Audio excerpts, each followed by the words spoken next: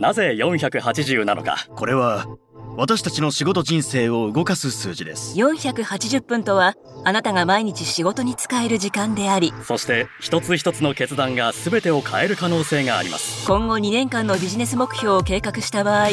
それを達成するために働ける日数はわずか480日です。40年間のキャリア全体であなたの仕事にインパクトを与えられるのはたったの480ヶ月しかないことになります。時間は最も貴重な資源のため、私たちがコントロールできない制限となるのです。これはリーダーシップ480ポッドキャストです。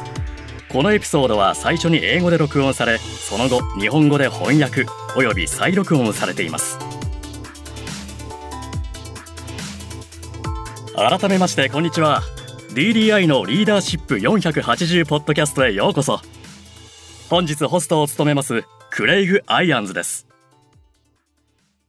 本日はリーダーが毎日480分の中で絶えず使う必要のある最も重要なスキルの一つについてお話しします。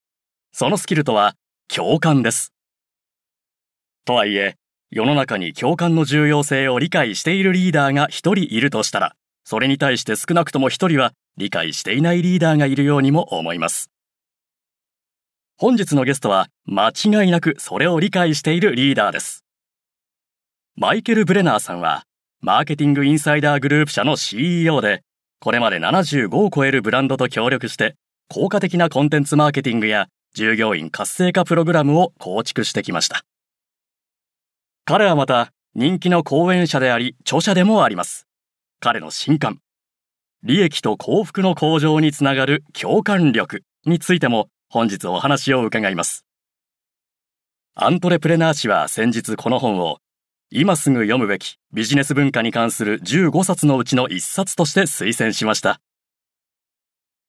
マイケル・ブレナーさん、リーダーシップ480ポッドキャストへようこそ。お招きいただきありがとうございます。ではまず、この本の冒頭に持ってこられたお話について詳しくお聞かせください。この本は本当に面白いですね。あなたはこれまで53の仕事を経験されてきたということですが、私もこれに触発されて自分が経験したすべての仕事のリストを実際に作ってみました。私の計算が正しければ、私はあなたより2、3歳年上で、経験してきた仕事の数はあなたの半分程度だと思います。ですから、53という数字はかなり多いと思います。あなたはマーケティングコンサルタントであり、講演者であり、著者でもあるわけですが、53の仕事を経験してきたおかげで、共感に関する専門家になることができたのではないかと思いますが、実際にそうでしょうか？ある人に共感力があっても、その人が自分は共感に関する専門家だと名乗ることはできないと思います。それはもっともなご意見ですね。あまり見栄を張りたくありませんし、断言はできませんが、53の仕事をしたおかげで共感力が高まったとは思っていませんから。ただ、実際この地球上の人間の一人として、そして他の人々と対話することで、必ずしも専門的な知識がなくても、共感について少なくとも意見を述べる程度の能力は得られるものだと私は思います。でも共感力は、まさに私たちが発揮しなければならない能力です。私たちは一日も欠かさず共感力を発揮することを余儀なくされています。なぜなら、不幸な出来事は誰にでも起こり得ますし、自分には起きてほしくないので、そのために私たちはそれが他人に起こるとその人に同情するのです。したがって、サイコパスの人でもない限り、私たちの誰もが共感という経験を理解できると思います。サイコパスの場合、共感を望むことは全くできないでしょう。しかし、私たちの大多数に関して言えば、共感力を持っている人は想像以上に多いものです。では、この本を書こうと思われた理由についてお聞かせください。これまでの著作は、よりマーケティングに重点を置いたものでしたが、この本は共感に関するものです。それは経験された53の仕事と、それらを通じて得た経験が元になっているのでしょうか。腰を据えてこの本を書こうと思われるきっかけとなったアイデアやインスピレーションはどこから生まれたのでしょうか。そうですね。実は、コンテンツマーケティングワールドというイベントでお話をさせていただいたことがありました。お会いしたのは確か2回目だったと思います。そうですね。私はクリーブランドのハードロックカフェで行われたオープニングイベントに行こうとして通りを歩いていました。あなたはそこに行かれたことがありますよね。私はその時、ある代理店の代表と話をしていたのですが、私の立場は大手テクノロジー企業の法人向けマーケティング担当者でした。そして彼女から、あなたは本当に親しみやすいし、謙虚で、いかにもエグゼクティブという感じですよね。あなたの成功の秘訣は何だと思いますか？といったことを尋ねられたのを覚えています。ちょっと返事に困るような質問だったのですが、第一に、私は自分のことをエグゼクティブだと考えたことは一度もなかったからです。第二に、私は本当に自分が成功したとは思っていませんでした。当時も今も、自分には成し遂げなければならないことがもっとあるように感じています。でも、その質問によって、とにかく自分はどこから来て何から始めたのだろうかと考えるようになったわけです。そして、あなたがおっしゃったように、私が経験したすべてのポジションを数え始めました。もちろん、私が働き始めたのは11歳か12歳でしたから、一部の他の人たちよりもスタートが早かったのですが、50という数に達した時は愕然としました。実際には52です。夫、そして父親という自分をカウントし、さらに自分の子供たちの非常勤セラピストとして53番目の仕事もカウントしています。自分が実際にどれだけの数の仕事を経験してきたのかを知り、ショックを受けました。これが一つ目の洞察でした。二つ目は少し後にやってきました。私の最初の著作は、ザ・コンテント・フォーミュラーという本です。あなたはよくご存知だと思いますが、リスナーの中にはご存知でない方もいらっしゃるかもしれません。私がこの本を書いたのは、多くのマーケティング担当者が、マーケティング活動の投資収益率を示せていないことに対して、自分もその端くれとして不満を感じていたからです。そこで私は、マーケティングプログラムの成功度を測定する方法を明らかにするのは、非常にシンプルで数学的なところがあると感じ、この本のタイトルをザ・コンテント・フォーミュラーにしました。私はこの本を配り、独立コンサルタントとしてのキャリアをスタートさせました。その後、この本を送った方たちのところに足を運びましたが、彼らはまだ投資収益につながるマーケティングを実践していませんでした。その理由を尋ねると、多くの状況でこう返ってきました。うちのボスの代わりをやってもらえますか？うちの会社がこれ以上ひどくならないように教えてもらえませんか？と。結局は企業文化だったというわけです。つまり、自分の成功について振り返ることで、2つのことに気づきました。一つは、自分が成功したと思うところには共感文化があったか、本当に親身になってくれるメンターがいたということです。もう一つは、私のクライアントとの経験で、彼らがどのような点で苦労しているのかを目にしたことで、スキルやテクノロジーが理由というよりも、彼らの職務遂行を可能にする共感の文化が欠如していたことが主な理由だったことが分かりました。それが大いに妨げとなっていたのです。そこで、私はこの本を書きました。出世するためには嫌な奴になる必要があると一般的には考えられていますが、実際はその逆で、共感は常識に反する洞察力だと思ったのです。共感を重視するリーダー、共感文化を重視する企業こそが、イノベーションを推進し、そこで働く人々にとって、より実践的で、率直で、やりがいのあるキャリアを推進するのです。全くその通りです。では、共感それ自体の特性について少しお話ししましょう。あなたがこの本のために行った調査から、共感力は生まれつきのものという結論になったのでしょうか。また、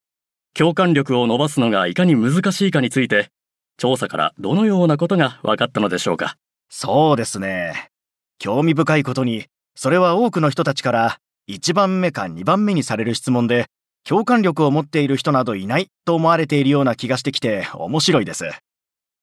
この調査については、この本ではいくつかの章の序盤で説明しています。この調査から、実は私たちは生まれながらにして共感力を備えているわけではないことが分かりました。私たちは共感力を学びますが、それは幼少期の初期です。そして、何が起こるかといえば、心理学者や小児心理学者たちが気づいたのは、私たちが初めて痛みの経験を理解し、正しく理解する瞬間についてです。私たちは痛みを何か嫌なもので不快な気分になるものだと捉えていますし、それが他の誰かに起きた場合も悲しいことだと認識します。これは実際にあることで、私たちに痛みをもたらす要因と、その感覚の不快感、そしてその感覚が他者に起きてほしくないという願望を私たちは結びつけて考えているのです。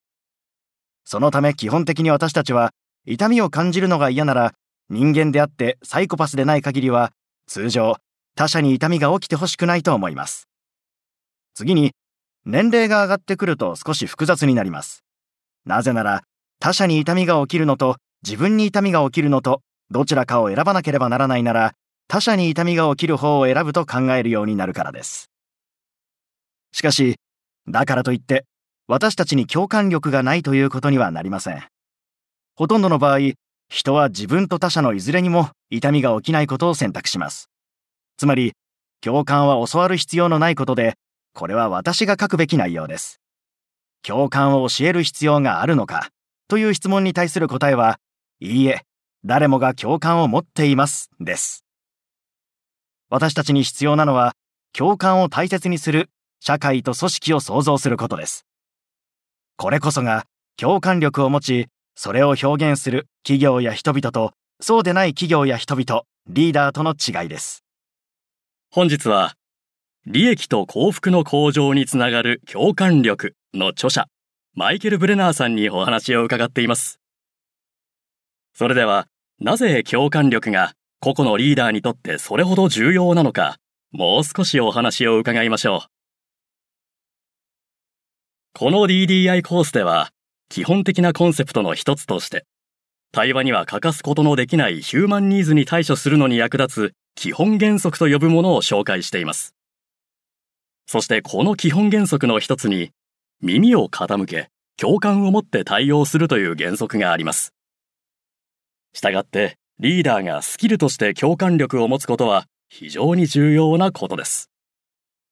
共感力の重要性について、また、組織がリーダーを育成しようとしている中で、共感力に本来置かれるべき重点が置かれていない理由についてご意見はありますか？そうですね。まず、誤った認識について少しお話しさせてください。権限のある立場になった時に、多くのリーダーが抱く誤った認識は、リーダーであるということは、人に何をすべきか指示することだというものです。これは、今あなたが指摘されたこととは正反対の考えです。リーダーにはそれを教える必要があります。耳を傾けることの重要性をリーダーに教える必要があるというのは残念ではありますが、なぜこれについて言わなければならないかというと、リーダーが権限のある立場になったばかりの時に、自分は責任者であり、人に何をすべきか指示する必要があるという誤った認識があるからです。リーダーが権限のある立場につくのは、人に何をすべきか指示するためではなく、共通の目標を達成できるようにチームを結集させるためです。もちろん、目標を定義し、その目標を達成する方法について定義する上で、リーダーはより大きな影響力を持つかもしれません。しかし、大多数のリーダーは、目標を達成するために必要な人員グループを率いているからこそ、リーダーと呼ばれます。したがって、共感力は非常に重要で、先ほどのような誤った認識があります。この誤った認識を打ち破らなければなりません。ここでデータについてお話しします。私は調査に取り掛かり、自分で一次資料にも当たりましたし、あちこちの大量の文献も調べました。その結果分かったことがあります。成功したチームが存在するほぼ全ての状況における一例として、アメリカ海軍の特殊部隊であるネイビーシールズについてお話しさせてください。ネイビーシールズが成功しているのは、隊員が何をすべきかについて、軍隊の他のグループよりも効果的に指示を出してくれる指揮官が目の前にいるからではなく、隊員同士がチームとして共通の目標に向かって任務を果たす方法を学んでいるからです。彼らはお互いに共感し合っています。言い換えると、彼らは自分たち一人一人が全員リーダーだと考えていて、ある意味モデルを反転させているようなものです。例えば、私は質問を2つの部分に分けて行いました。あなたは革新的な会社で働いていると感じますか？また、あなたがやろうとしていることや目標に共感を示してくれる上司がいると感じますか？のように。そして私が発見したのは、革新的な会社で働く従業員のうち、共感を示してくれる上司がいないと振り返ったり、述べたりした人は一人もいなかったということです。別の言い方をすると、共感は因果関係なのか相関関係なのか、私は確かなことを言えないので、もっと調べる必要があります。しかし重要なのは、チームに目標を達成させたいのであれば、また会社に革新性を求め、達成しようとする目標に向けて影響を与えたいのであれば、必要なのはチームに共感を示すリーダーだということです。そして、そのようなチームはメンバーの職務への満足度が高くなり、キャリアにおいても満足度が高くなります。ですから、共感はリーダーにとって単に重要なのではなく、成功したいリーダーにとっては絶対に欠かせないものなのです。あなたはイノベーションについて触れ、またリーダーのタイプの一つ、あるいはリーダーシップの特性について触れましたが、この本の中でチャンピオンリーダーについて説明されていました。そのコンセプトについてお聞かせください。はい。実はこの本のタイトルをチャンピオンリーダーにしようと思っていたのですが、試しにそのタイトルを伝えると、退屈そうな反応を示す人があまりにも多かったので、嫌な奴は最悪だというパンチの効いたサブタイトルをつけました。チャンピオンリーダーのコンセプトは、リーダーシップという用語をチャンピオンという言葉で表現したものです。というのも、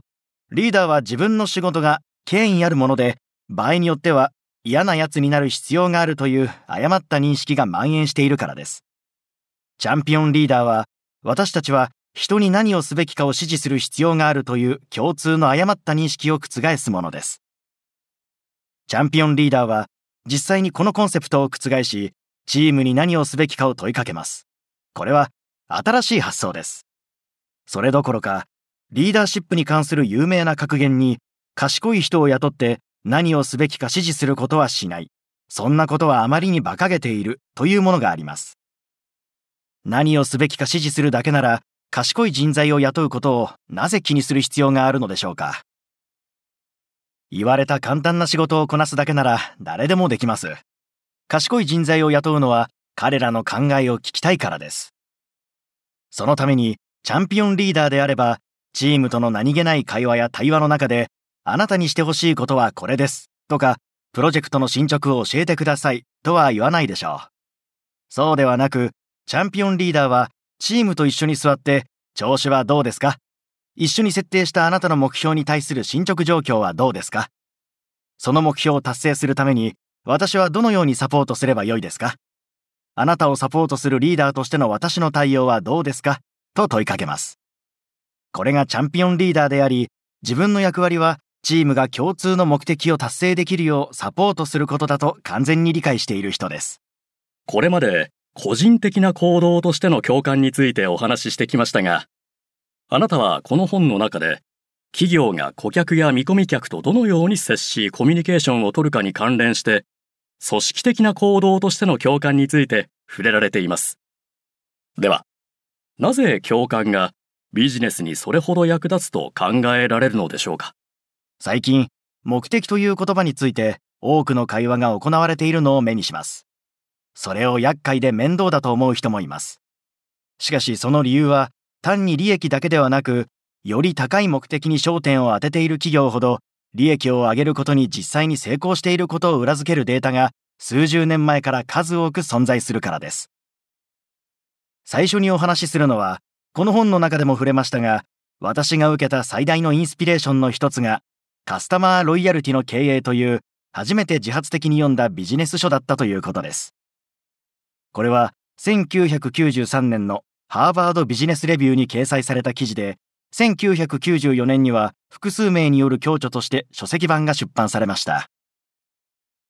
この本が調査を通じて示し証明したのは、従業員の満足度に焦点を当てる企業では、購入額と満足度の高い顧客を生み出し、その顧客とより長く付き合っていくということです。つまり、満足度の高い従業員が満足度の高い顧客を生み、それにより利益も株価も上がるので、満足度の高い株主を生むということです。これがデータに関する一つ目のインスピレーションでした。二つ目は P&G の元 CMO であるジム・ステンゲル氏の本当のブランド理念について語ろうという本でした。彼が企業のミッションステートメントを客観的に見て、企業分析を通じて示したことは、ミッションを掲げ、利益よりも高い目的を掲げる企業は、そうでない企業と比べて成功する可能性が高く、その差はわずかどころか、4倍も高いということでした。そのような企業の株価は 400% 高くなりました。したがって、共感を重視する企業、従業員や顧客、地球の持続可能性、彼らが働き、事業を行う近隣地域とコミュニティへの共感を重視する企業は利益を生み出すことに成功しています。企業文化における価値として共感が重要だと思うのはそのためです。利益と幸福の向上につながる共感力であなたが触れているもう一つのコンセプトは、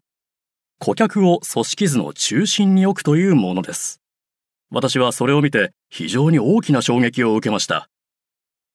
これは本当に素晴らしいアイデアですが、私たちはどうして今まで考えつかなかったのでしょうか。組織が行うすべてのことで、顧客を中心に置く必要があることが非常に重要だという認識に、あなたはどのようにして至ったのでしょうか。組織図という形できちんとまとめられていないかもしれませんが、これは非常に説得力のあるコンセプトです。そうですね。ありがとうございます。私は組織デザイン心理学者やそのような分野の専門家ではありませんし、そのような学校に通っていたわけでもありません。しかし、第一に私が経験した53の仕事を振り返ってみて、私はなぜ一緒に働いた同僚や上司、勤め先を楽しめなかったのか、あるいはそのような機会が少なかったのかを考えてみると、そこにはこれら3つのうちのどれかがありませんでした。私が指摘した理由は、ほぼ毎回組織図にありました。多分、直属の上司ではなく、その上の人たちが到底うまくいきそうにないことを私に指示していたのです。あるいは、チームメイトは私と協力したくてもできなかったのかもしれません。副社長が私とは正反対のことをするように指示していたり、組織図がいつも邪魔をしていたということも考えられますね。組織図については、私はこの本の中で、問題のある組織を見せてくれれば、組織図がその問題や課題の原因であることを示すことができると言ったと思います。それから、では、新しいモデルはどのようなものになるでしょうかという問いを立てました。そして、私は顧客を描き、次に、その周囲に部門などを描いてみたら、まさに、求めていた図が得られました。これは、必ずしも組織内の部門、分野、チームを再編成するということではありません。これはむしろ運用モデルのようなものです。もし組織内のあらゆる部門が顧客のために何ができるかと考えていたら、私たちの会社は根本的に変わるでしょう。顧客にとっての価値を高めないことは全てやめて、それにより効率も利益率も大幅に向上することでしょう。組織内の大多数が現在やっていることは上司からやるよう言われたことなのですから。そしてそれは最終顧客にとって何らかの価値を付加する場合もあれば、そうでない場合もあります。顧客にとっての価値は組織の目標と相反します。この本から刺激を受けてくれる人たちが出てくることを願っています。私がこの本で挑戦したことの一つは、組織文化を変える必要があるということを伝えることです。私たちは共感に価値を置き、顧客を中心に据える必要があるのですが、そのためにはどうすればよいのでしょうか。あなたが CEO であろうと、末端の従業員であろうと、チャンピオンリーダーシップでも、最適な組織図の中で、顧客のために何ができるかは、組織のどこにいても変わらないと思います。本日ゲストにお迎えしているのは、利益と幸福の向上につながる共感力の著者、マイケル・ブレナーさんです。マイケルさん、あなたはこの本を執筆し、夫と父親としての役割を含む53の仕事についてお話しされました。夫と父親は、私もきっと自分のリストに追加できるだろうと思いますし、それ自体素晴らしい洞察です。しかし、あなたがこれまでやってきた仕事や経験のすべてを、良いことも悪いことも含めて時間をかけて振り返ってみて、この本を書く過程でそのことを振り返ってみて、これまでの雇用主や共に働いた人たちについて何を学び、またあなた自身について何を学びましたか？本を書く人なら誰でも自分自身を振り返るプロセスをたどるものだと思います。私が学んだことの一つは、おかしなことですが、例えば Facebook で多くの昔の同僚、特に昔の上司が私に連絡してきて、この本を一冊もらえないかと尋ねてきたことです。多くの人たちがサブタイトルである嫌なやつは最悪だを見て、みんながちょっと嫌なやつだと思っていたこの人やあの人について話すつもりなのかと尋ねてきました。私はいつも、いいえ、名前を挙げるような嫌なことはしません。この本は嫌なやつにならないための本なので、と答えています。面白いことに、私が最大の教訓のいくつかを得たのは、むしろ私が本当にやりにくい相手だと感じていた上司たちからでした。私が最も影響を受けたメンターの一人は、他の多くの人たちから嫌なやつだと思われていました。でも、彼は私のことを気に入ってくれていたようで、本当に多くのことを教えてくれました。この本には、私たちのアイデアの背景にあるビジネスケースを定義し、組織内で自分のアイデアを守り、ストーリーを語り、提示するより良い方法をどのように学ぶべきかについて触れた章があるのですが、彼はそれについてインスピレーションを与えてくれました。これが一つの例です。もう一つの例は別の上司で、私が思うに、この人の下で働いたことのある人は皆、私がこの人についてこの本を書いたと思っていたようですが、この人についてもこの本の中で振り返っています。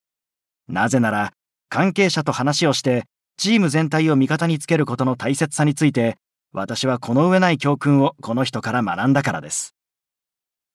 寝耳に水だった自分の解雇の経緯や、一緒に働いていた同僚たちがどのようにかばってくれたかについても取り上げています。この話の結末をばらしたくはないですが、私はある意味でチームメイトに救われました。それは彼らと信頼関係を築き、どうすれば彼らを助けられるか試行錯誤していたからです。ですから多くのケースで、私は最も嫌なやつから多くのことを学んだということになります。悪い状況に陥った場合、何よりもまずその場を離れるべきだとお勧めしないのはそのためです。実際、私がこの本を書いたのは、人々が自分の置かれている状況を変え、充実したキャリアを送り、それを通じて影響を与えられるのだと自信を持てるようにするためでもありました。また、私が学んだ最大のことの一つは、すぐに諦めないということです。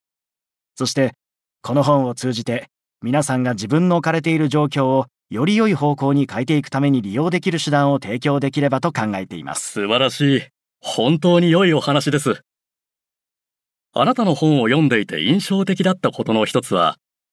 人は本当に良い仕事ができるようになれるということです。一生懸命働くこともできるし、黄金律を当てはめて自分が望むように他者に接することもできます。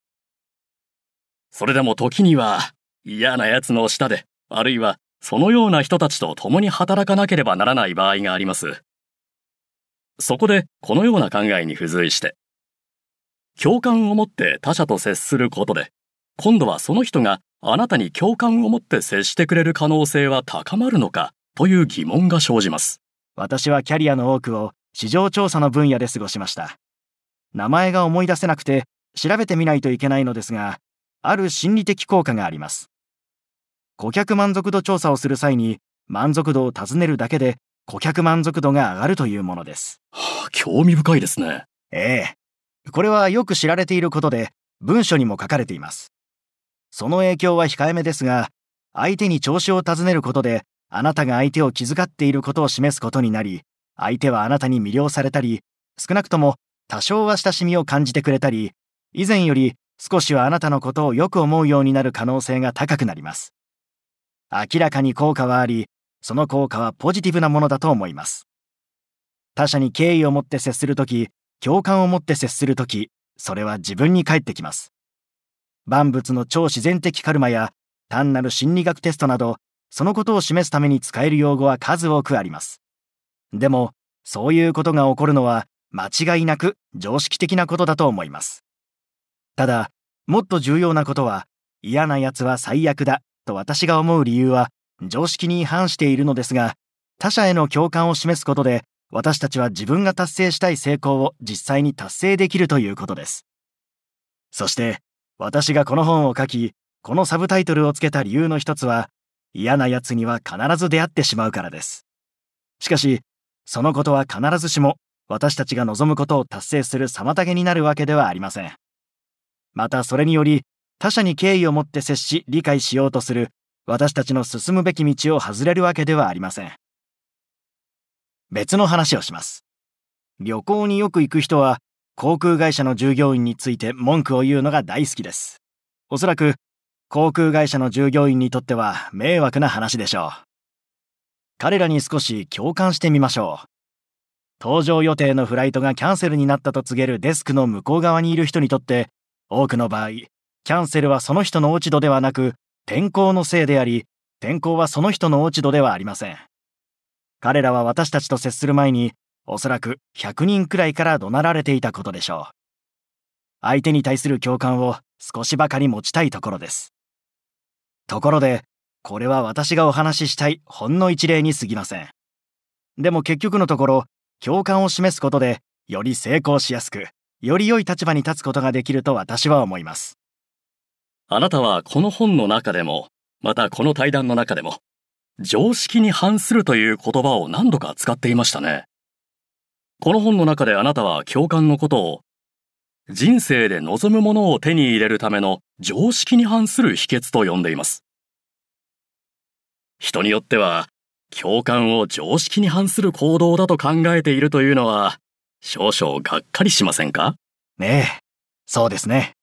私は人生全般が私たちに苦難を教え、どんな犠牲を払ってでも欲しいものを手に入れることを教えてくれていると思います。だからこそ共感が必要で、私たちは小さい子供の頃に共感を学び、大人になるにつれて人生の中の厳しい生存競争のせいで共感力を失っていくのだと思います。そのため、今共感は常識に反するものになっているのだと私は思います。この本の構想を練っていた早い段階で、私はある人と話していたことがあります。それは、この本は黄金律に関するもので、書いてあることは全部人に親切にして黄金律に従うということなのに、どうやって面白い本にするのかということでした。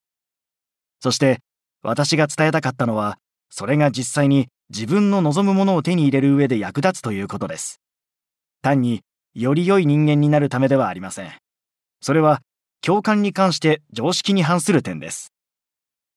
欲しいものを強引につかみ取るのは短期的にはうまくいくかもしれませんが、長期的にはうまくいきません。そうした行動のために自分の魂や良心を犠牲にすることになるでしょう。共感が常識に反していると思うのはそのためですが、自分の望むものを手に入れる効果的な方法です。黄金律についての本は、あなたが思うほど多くの人にとって興味を引くものではないかもしれません。しかし、その本を読む必要がありそうな人は多くいるはずです。ええ、もちろんです。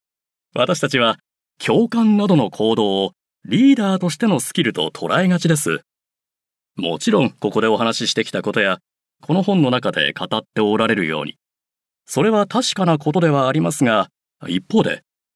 自分の上司に共感を持って接することの重要性も認識している人は一体どれだけいるでしょうか。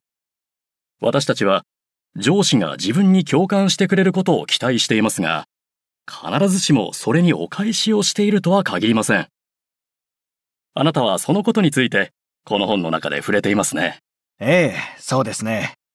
私が学んだことの一つは、私はどうやら権威に対して生まれながらの問題を抱えているようだということです。それが問題であることは喜んで認めますが、重要なのはこの本の中でも取り上げているように、いろいろとぶつかり合うことの多かった上司の一人が、今では私の友人になっているということです。その人と友人になったのは、ランチか出張の最中のある時に、私にも子供がいて、その人にも子供がいて、家庭生活や仕事とプライベートの難しいバランスなどに関して共通の悩みを抱えていることに気づいたからでした。そして私は衝突の多かったその上司を従業員として自分と同じ人間として見るようになりました。